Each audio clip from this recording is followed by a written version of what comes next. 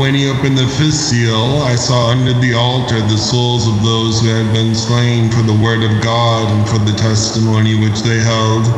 And they cried with a loud voice, saying, How long, O Lord, holy and true, until you judge and avenge our blood on those who dwell on the earth?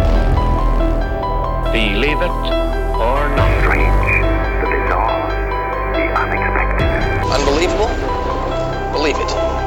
Ripley's Believe It or Not. Incomparable, inimitable, illimitable, inestimable, introducer of immeasurable, incalculable, incredible impossibilities. Journey will change our understanding of the world. Truth is stranger than fiction. Welcome to Ripley's Believe It or Not cast, the podcast that brings you deep into the strange, the bizarre, and the unusual. I'm Ryan. I'm Brent. And so, Ryan, much like with blues music, blues music can elevate the spirit of people who are suffering from the blues, right? When I'm down, when I'm lonely, I'm just listening to some blues music. So I think what we're doing today is we're really testing to see if there's a modern corollary, maybe. So it's this. Will examining insane theories about the end of the world make us feel better about the pandemic? Do you think? I'm gonna say maybe. I think it will. I don't know. I think it will. I think we can only go up Sure. from here, and right above us right now is examining theories about the end of the world, which makes total sense if you think about it, right? Right.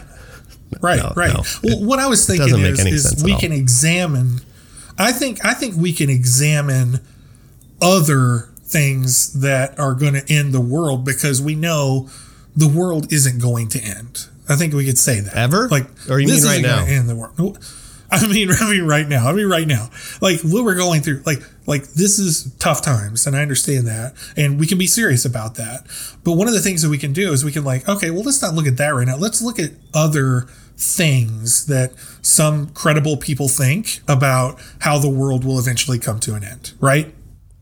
Yes, I think we've nailed the gist of what we're diving into. And by the way, we should also mention that this episode was actually discussed and planned months ago, but it just happened to turn out that we nailed it. We nailed the landing. Yes, we were the luckiest people in the world because our plan just happened to coincide with a worldwide pandemic. Yeah. So, but then as the weeks went on, we kind of we became immersed in this, and we're all sheltered in place. And it's kind of freaky and scary. And we wondered if we should even move forward with this topic. Right. But we're not really talking about the pandemic on this episode. We're talking about when certain people, including scientists and religious groups and followers of Nostradamus, think the world will actually end. Other than our intro here, there's no talk of the coronavirus. There's nothing like that. It's just pure, unfiltered, like end of the world apocalyptic stuff. So don't worry. So instead, let's go back to the time of the Great Plague. Right? It's France, 1503. Nostradamus is born. He's one of at least 9 children. We don't really know exactly how many, but at least 9. He grows up, he goes to university, but he has to leave after a year because of the plague. So he goes, he's traveling the countryside as an apothecary, or what we would call a pharmacist. Is it Nostradamus? Like Nostradamus, or is it Nostradamus? Yeah. Are you sure? Well, it's one of those things. It's one of those things that we talked about before. I think you could go either way. Do you want to flip a coin, or what should we do? Oh, I already said Nos. So I already said Nos. All right, I'll go with Nos. Oh, did you? I didn't even hear that. Okay. So Nostradamus, after visiting Italy, the story goes, he transitions to working in the occult, writing almanacs and horoscopes. He marries and starts to give psychic advice, eventually writing a book of 1,000 quatrains, the undated prophecies for which he's most known today. So, feeling vulnerable to opposition to multiple religious groups, he devised a method of obscuring his meanings by using different syntax, different languages, and kind of word games. So these prophecies are still celebrated, debated, and investigated today. And today we're talking to Victor Baines, president of the Nostradamus Society of America and author of Remember the Future, The Prophecies of Nostradamus. Baines says there are several events that can be interpreted as being predicted by Nostradamus. Okay, well, my name is Victor Baines. I'm an author and researcher and publisher, an author of a book. The first version came out in about 1992, or no, it was like 94. Titled The Prophecies of Nostradamus. Remember the Future, The Prophecies of Nostradamus, by me, Victor Baines, published by Holographic Books. So he died in 1566. Let's move forward 100 years into the future after his death. There's only like 9 actual dates printed in his book, and one of those is the year 1666. And he talks about a great fire in London, and he puts the year 1666 in the quatrain. Well, that's indeed what happened in London in 1666. About half the city almost burned to the ground. So that's a real milestone there as far as him being an accurate prophet. Move forward in time a little bit after that, in the late 1700s, early 1800s, he prophesied the French Revolution and the rise and fall of Napoleon Bonaparte. And then later on, Hitler during the 30s and 40s. Now, he had a saying, a term he came up with that comes from the Bible, Antichrist, based in Greek, Antichristos. 3 Antichrists of Europe, Napoleon being the first one, and Hitler being the second one. We'll talk about the third one here later. So, after World War II, he did predict the Cold War, the rise and fall of communism and the ending of the Cold War, and actually the Berlin Wall falling. He 1969 predicted landing on the moon. And he has several quatrains that pertain to outer space and the space race. To move forward after that real quickly, a Desert Storm, there's 3 or 4 quatrains that pertain to that, and at least 4 that pertain to 9/11. And Nostradamus had a very interesting take on the end of the world. So back to that third Antichrist of Nostradamus, he hasn't appeared yet. But I think he's going to be on the scene in the next decade or two.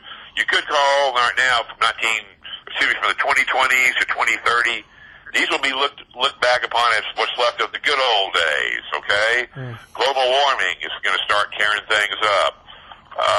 Now we have this new coronavirus. I don't know if that's going to end up being nothing to sweat about, or whether it's going to be something really big and stinky for society to deal with. It's a little bit early to tell. Long story short, he says, like the enemies of Jesus Christ will be multiplying greatly, and that such a huge pestilence will occur that it will remove 2/3 of the population of the earth. And he uses the word pestilence. Now, you can look that up in a dictionary. Pestilence could refer to something like a plague, something biological, but you can also play with the definition of the word to mean some other type of great affliction, okay? Yeah. So, I don't know specifically what he has in mind for 2/3 of the population of the earth to be removed. That could be due from nuclear war, could be done from nuclear fallout, or it could be some plague or biological agent. But that would seem like the end of the world, at least at 2/3 of the population, but it will not be. 3797 will be the official end of the world, according to him. And then another quatrain, he mentions the sun burning out in the year 7000. So Nostradamus says 3797 is the end of the world, with 7000 being the year when the sun burns out. So does that mean that we have something like 3200 years after the end of the world and before the sun? Like, what's going on until the sun burns out? You know what I mean? Yeah, it's just cockroaches and robots It's Wall-E. All right, but here's the thing. There's a super mnemonist named Tom Meyer who says Christians interpret the end of the world a bit differently. Meyer is known as the Bible memory man because he's memorized 20 entire books of the Bible.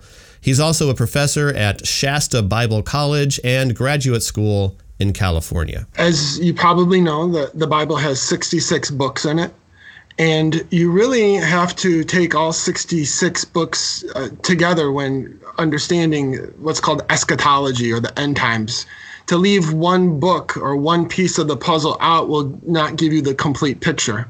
Got it. So one book relies on another book, which relies on another book in some sense. But as we know, Revelation is the last book. It's the summit, the capstone, the zenith of the Bible. And the book of Revelation in and of itself quotes the Old Testament or alludes to it over 700 times. Wow. Which is a good example to show how they're interconnected, the books are. And when we think of the book of Revelation, though, we have to keep in mind that, number one, when you open up a Bible, like at a Holiday Inn, and you have a Gideon's Bible by your hotel room or something like that, right? Right. How it has chapters and verses. Well, chapters don't come into the Bible until about the 13th century AD, and verse divisions, which further narrows down the text or sets it apart. Verse divisions come into the scriptures about the 16th century AD, around the advent of the printing press.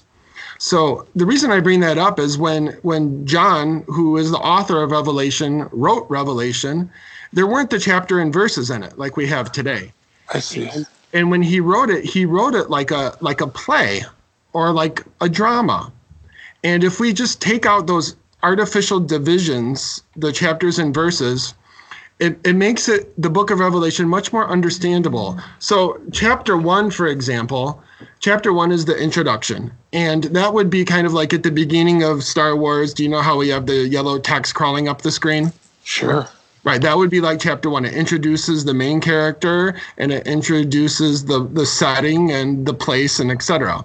And then chapters 2 and 3, this is called rising action. This is kind of building up to the heart of the story. And then chapters 4 through 19 of the book of Revelation, as we know them today, chapters 4 through 19, that concerns either the 3.5 years or the 7 years of what's called the tribulation period on earth. The second 3.5 years is called the Great Tribulation. And that's prophesied way back in the book of Daniel in chapter 9. But the point is that chapters 4 through 19, which is the heart of the book, that's all about the end of the world. And that portion there it's divided into seven acts, like a play. And each act has 2 scenes. And chapter 20 and 21 and 22, then that's the resolution that ties the story or the play or the drama, as it were, together. So to get the best bang for your buck, as it were, to understand what's the end of the world, what's it going to happen, all these kind of things, it's the book of Revelation. And as you said, I'm one of the few people in the entire world who have the whole book memorized. I've told it dramatically from heart hundreds and hundreds of times. I've written verse by verse commentary on it. I mean, the list goes on and on of, the things that I feel like that I have an insight into that maybe other people don't. And so that's where we want to go, is Revelation, to tell us what's going to happen. And then to answer your second question is, does anyone know the day or the hour? Well, number one, the short answer is no, because the Bible says that no one knows the day or the hour when the Messiah, when Christ will return at the second coming. But on the other hand, we do have some interesting kind of insights. The Jewish people, for example, if you were to go to parts of Israel today and you were to go to certain neighborhoods in Israel, they don't even know it's 2020. They have no idea it's the year 2020. It sounds crazy, but it's true. To them, it's the year 5779 in the Hebrew calendar. So 5,779 years, they would say, since creation. And you have this pattern throughout, this motif that begins in Genesis, where you have the 6 days of creation, and then you have the 7th day of rest. And you have then this idea of maybe, 6 days, because it says in Scripture in 2 Peter 3 that a day with the Lord is 1,000 years and 1,000 years is a day. So some Jewish people think, well, in the year 6,000, then that's when the Messiah will return. And then you have a day of rest, as it were, like the Sabbath. And then in Revelation 20, you have 1,000-year reign and rule of the Messiah when he returns. So, short answer is no, we don't know. But on the other hand, we have some interesting clues or insights or guesses. But something has to happen first. Before all the drama of Revelation, it's the rapture, which means in the blink of an eye, millions of people will disappear from the earth and will be welcomed into heaven. So again, much like Nostradamus' prediction, there's a lot of people who's going to be leaving the earth, right? But in the Bible, they will all disappear together immediately. That's the sign that Christians say will let them know the last acts of the Bible have begun. And it's so spectacular, they make movies out of it. You know what I mean? Sure, of course. Yeah. And so once that happens, that could happen at any second according to the Scriptures. It's imminent. And then once that happens, it doesn't say how much time. It could be a day, a month, a year, who knows how much time between the rapture and then when the clock starts ticking on the 7 years of the Great Tribulation or the end of the world. People are missing. Where'd they go? They're gone. Pandemonium. Okay? And then what happens is whenever that 7 years clock starts ticking after that event, halfway between that 7-year period, according to Revelation chapter 13, that's when the Antichrist, it says, and I saw one of his heads as it were wounded to death, and his deadly wound was healed, and all the world wondered after the beast. So in other words, what happens is the Antichrist is a pseudo-Christ. He's a fake Christ. And Satan is a fake father. And the false prophet is a fake Holy Spirit. So you almost have like this fake Trinity going on during this time. And then once the fake Christ, the Antichrist, who proclaims himself to be God in Jerusalem, according to 2 Thessalonians chapter 2, he'll be killed. One of his heads is wounded to death, and he comes back to life, as it were. He's resurrected. And then after that, in Revelation 13, that's when he causes everyone, both small and great, rich and poor, free and bond, to receive a mark on their right hand or on their forehead, and that no man might buy or sell except he that has the mark or the beast or the number of his name. And of course, as you know, that's 666. During the book of Revelation, we have the 7 seals and the 7 trumpets and the 7 bowls, these judgments. Now, they're not 3 different waves of judgments. It's like watching a baseball game, as it were, and I'm behind home plate and you're behind the left field fence and someone else is in right field. We're all watching the same game, but we're all having this kind of different angle or perspective on the game. Okay. And so these 3 waves of judgments, the seals, the trumpets, the bowls, they're concurrent. They're all happening. So the first seal and the first trumpet and the first bowl are simultaneous. So during that 7-year tribulation period, that's when we have these pandemics. That's when we have these locust plagues. That's when we have, 200 million army coming from the east. This is when we have Armageddon, all that kind of stuff. And then like a great drama, of course, it ends with the Christ, the second coming. And that's Revelation 19. That's when I saw heaven open and behold a white horse. So at the last minute, when the night is the darkest, the light shines through, the Savior comes, destroys the beast, destroys the false prophet, and then that begins that last day, that's that 1,000-year period, that 7th day of rest, as it were. Now, what we're seeing right now with this plague of locusts traveling through Egypt, devouring everything in its path, what we're seeing with this outbreak, as it were, of the coronavirus and these are not what they are they're tiny foretastes of what the 7 waves of judgment on the earth will be during the book of Revelation. And so these are not signs that the rapture is coming closer, because the rapture is imminent. I mean, it can happen during a time of peace, during a time of prosperity. It doesn't have to necessarily happen during a time of panic. And Tom says there are multiple instances that prove God works within the framework of science. For example, We all know the famous story when the Israelites were about to enter into the land of Canaan and take the city of Jericho. They had to cross the Jordan River. Right. And all the Bible tells us is that the Jordan River dried up. That's all it tells us. Okay. Now, what we do know, though, is that, for example, in the 12th century, during the Crusader period, and late in the Ottoman period, maybe 200 years ago, there are historical occurrences of earthquakes happening in that Rift Valley, which caused the mountains in modern day Jordan or biblical Moab and Ammon. It caused the earthquake caused the mountains to crumble and for the earth to dam up the Jordan River. And this happened in the 12th century and, like I said, in the late Ottoman period, which allowed people to, as it were, walk across the Jordan River. Yeah, and I'm not saying it's not a miracle that God didn't cause the earthquake, but what I'm saying is God's finger didn't come down from heaven and touch it. I mean, God worked within the framework, the laws of science. And he caused the earthquake, and that's what the earthquake did. It dammed it up. So we can see through, I mean, there's other instances too, but we can see how that God can use these kind of things. He could use the flaring of the sun to be like the first bowl, right? And I heard a great voice out of the temple saying to the first angel, "Go, pour your bowl on the wrath of God upon the earth." And the first one had poured out his bowl upon the earth, and there fell a noisome and a grievous sore on the men. So you could see how he could use hailstorms. He could use earthquakes. He can use falling stars and all these kind of things because he created them. So falling stars, right? Let's visit the Planetary Society, a California nonprofit started in the 1980s by the likes of Carl Sagan and now run by Bill Nye. The society who didn't call us back, by the way. That is true. Jerk. The science guy did not call us back. We're coming for you, Nye! This society is a non-governmental research and educational arm for public outreach and political advocacy for engineering projects related to astronomy, planetary science, and exploration. But we're more interested in the work of Dr. Bruce Betts, who did call us back. He's the chief scientist for the society, and part of his job is planetary defense. That's right, he's like Superman.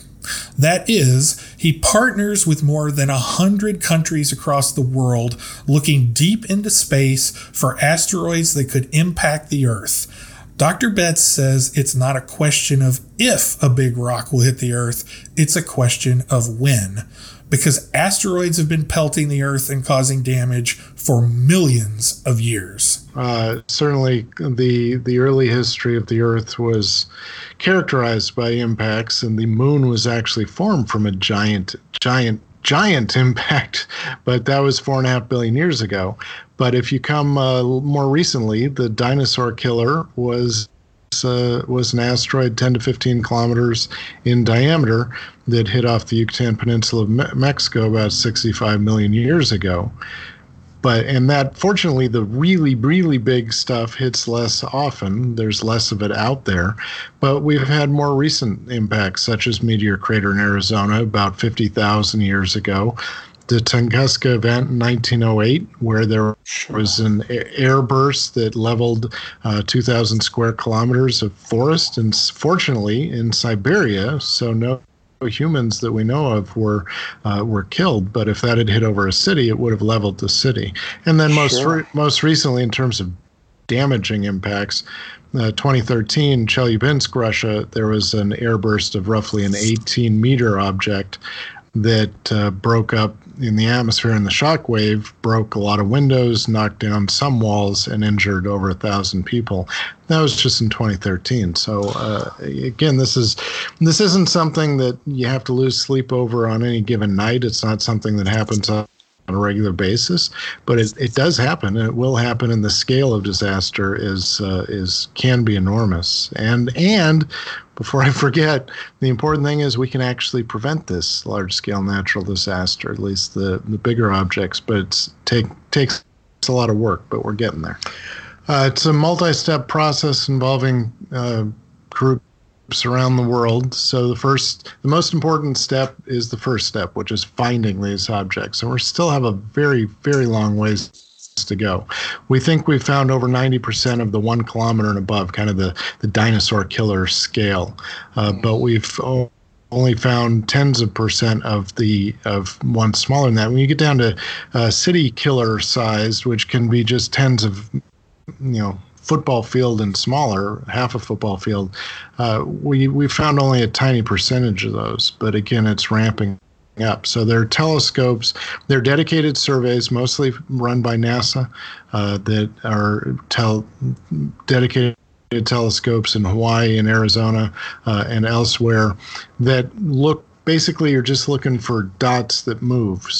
So you take a picture of the sky, you take another picture of the sky. You see if the stars stay in the same place, but you're looking for something that moves from one frame to the other. Then you try to figure out, have we seen that before? Oh yeah, that's that asteroid. Or no, well, I don't think we have. Then those observers submit everything to what's called the Minor Planet Center, run by Harvard Smithsonian, sponsored by NASA, and they're like the clearinghouse. And so they then put up on their website, at least in the modern era, these are objects that need follow-up. And then there are professionals, but also really advanced amateurs, including some of the ones that we support on a regular basis with grants, that do follow-up. You can't know the object's is dangerous until you know its orbit. In other words, is it going to hit Earth? And so you need lots of observations to do that. So what happens if we detect a giant but far distant meteor headed directly our way?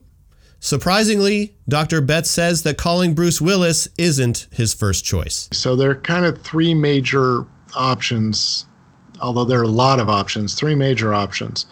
One of them, which kind of fits the medium size, meaning 100 meter or even more, you got a few years, but not tens of years. You can use what are called kinetic impactors, which is a basic concept. You slam a spacecraft or multiple spacecraft into the asteroid on the side opposite where you want it to move. So the key thing, which was not employed in the highly accurate Armageddon movie, is that you don't need to break apart an asteroid. That is an option, but you just need to steer it off course. You just need to steer. You just need it to miss Earth. And if you can get to it early, you don't have to make really huge changes in its orbit to have them eventually down the road cause it to miss Earth. So you can use kinetic impactors where you slam objects into it and move it that way. You can use what's called a gravity tractor, which bizarrely enough, if you have a big enough spacecraft and a small enough asteroid and decades of time, you can actually use the tiny, tiny gravity of the spacecraft to gently tug the asteroid to a slightly different orbit. And then you come. It's a little tugboat for the asteroid. Exactly, and then if you have a larger object, a short amount of time, but still enough time, you ponder nuclear options, and in that case, you could be nuclear disruption. Again, you don't need people to go out there with it. Right. It makes for better drama. And you can use, you can either disrupt or break it apart, or you can deflect it by setting it off near the asteroid, and that will vaporize a bunch of rock on one side, create a big jet of material one way that'll push it the other way. And there are other things. For example, we sponsored some early work on a more earlier phase idea where you have spacecraft with high-powered lasers, and you basically do a slow version of that where you vaporize the rock on one side of the asteroid and get it to move. And then there's we only have a week's warning, and then you're down to disaster management, and you're evacuating. You're trying to get the word out in the appropriate area to get people out of the way, and so it all depends. Then they say that the good news is, although impacts will definitely happen on average, and it's just an average, but on average, smaller stuff hits more often than the huge, gigantic stuff, and smaller stuff's easier to deal with.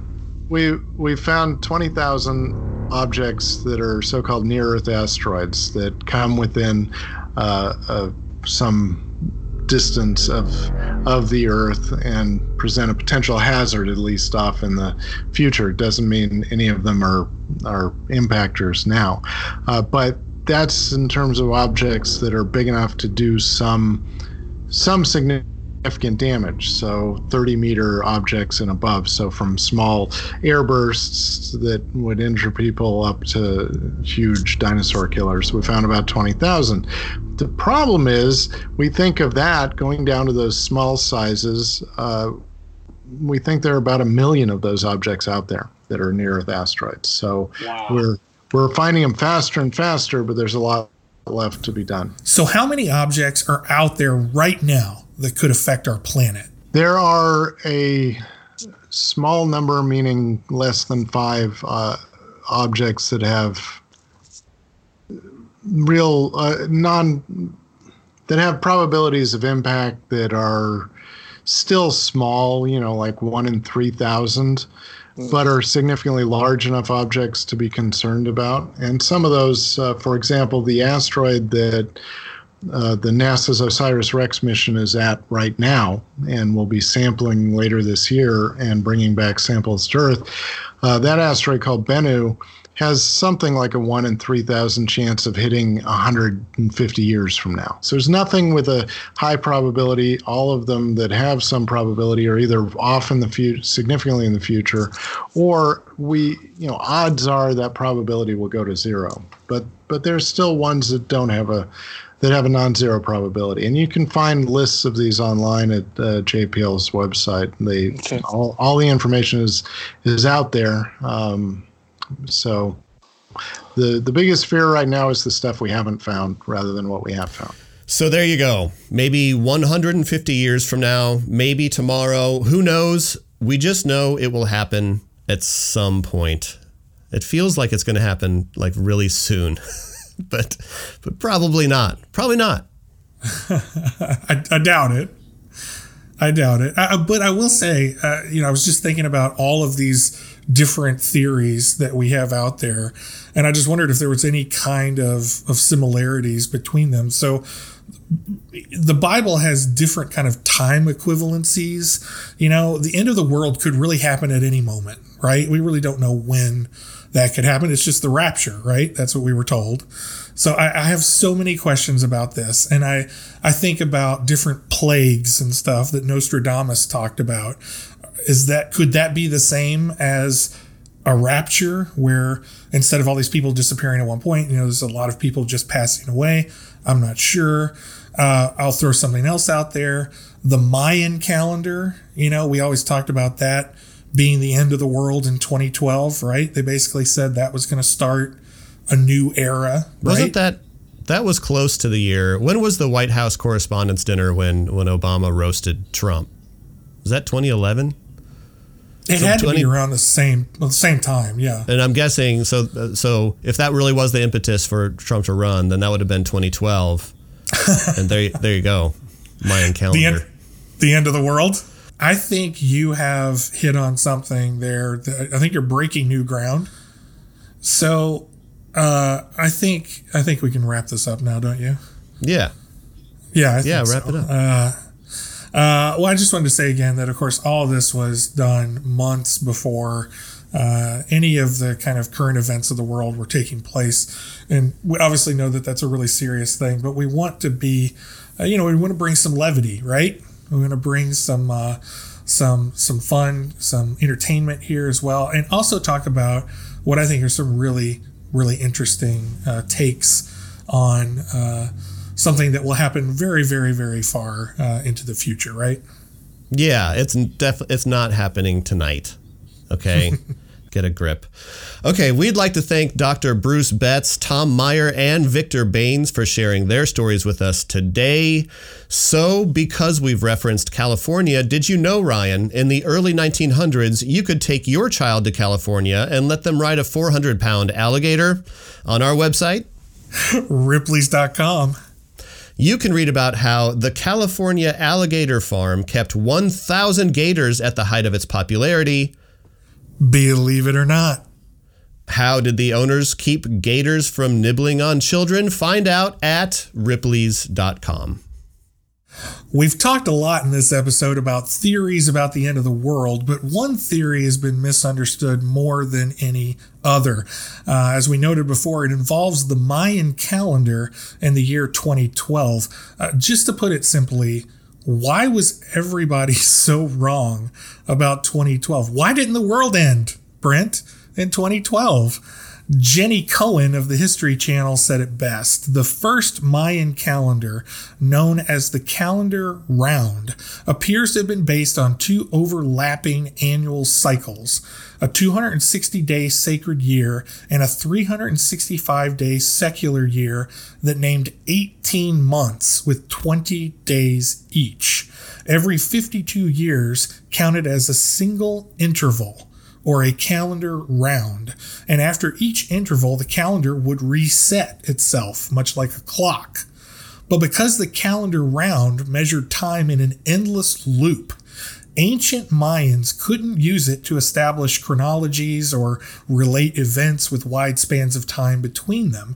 Around 300 BC, priests apparently solved this problem by devising a new method known as the long count, which identified each day by counting forward from a base point calculated to fall on August 11th, 3114 BC.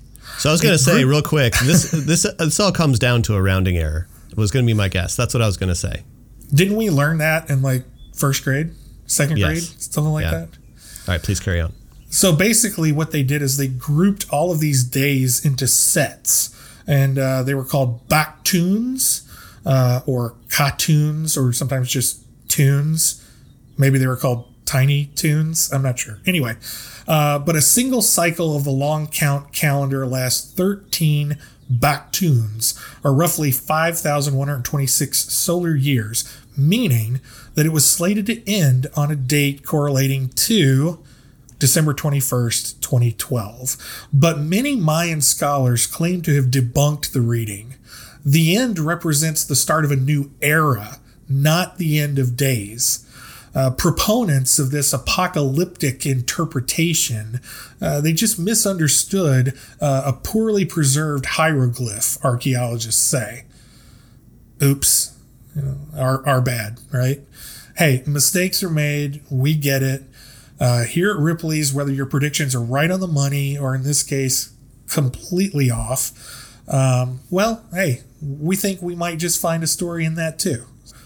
Believe us or not. Believe it or not. The stars above us twinkle like eyes of flashing teeth. Ripley's Believe It or Not cast is produced by myself, Ryan Clark, and Sabrina Seek. Our executive producer is Amanda Joyner. I edit the show. The Notcast is recorded at my house and Ryan's house. Typically, it's recorded at Herzog Studio, home of the nonprofit Cincinnati, USA Music Heritage Foundation. The Notcast intro theme was put together by Colton Cruz, and our ending theme song is by the band Wussy. If you like the show, please give us a nice review on Apple Podcasts. If you have any comments or questions or ideas, email us at notcast@ripleys.com or tweet at Ripley's. Do it. And that does it for Season 3, as predicted by the Mayan calendar, Nostradamus, and the Bible, I think. They all nailed it. And Lori Bruno. I think they all predicted. Oh, Lori Bruno. Lori Bruno. You love Lori Bruno. I know. Love you, Lori Bruno. All right. Thank you so much to Ripley's for this opportunity. Hopefully we will be back. Anything else to say here, Ryan? Thanks, Ripley's. Thanks, everybody. It's a blast. Believe it or not.